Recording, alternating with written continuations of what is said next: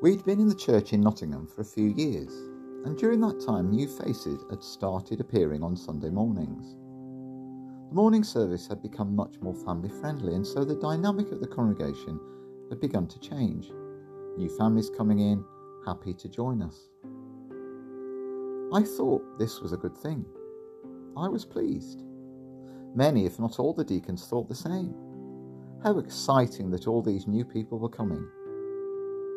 But then one morning after a service, a gentleman who really should have known better, who'd been in the church for years and had been church secretary for some of them, asked me, "Who are these people?" I was flabbergasted. These new families had been coming for quite a while, and this old statesman had not bothered to go and say hello.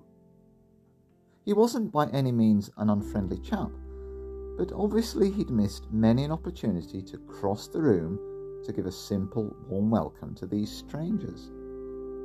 No, Mo weren't from overseas. Most were, other than the accent, like the rest of us.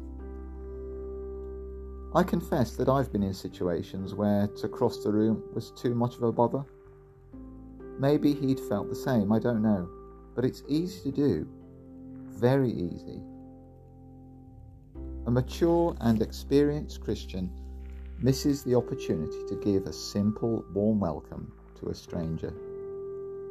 If he can, we can. If he chose to stay with familiar faces, we can choose to do the same. New people coming into our church, it's a good thing, right? It's an exciting thing, right? And to stay, they do need a warm welcome from us. It doesn't take long to walk from one end of our auditorium to the other to say hello, does it? Or to turn to a stranger just behind or in front of us.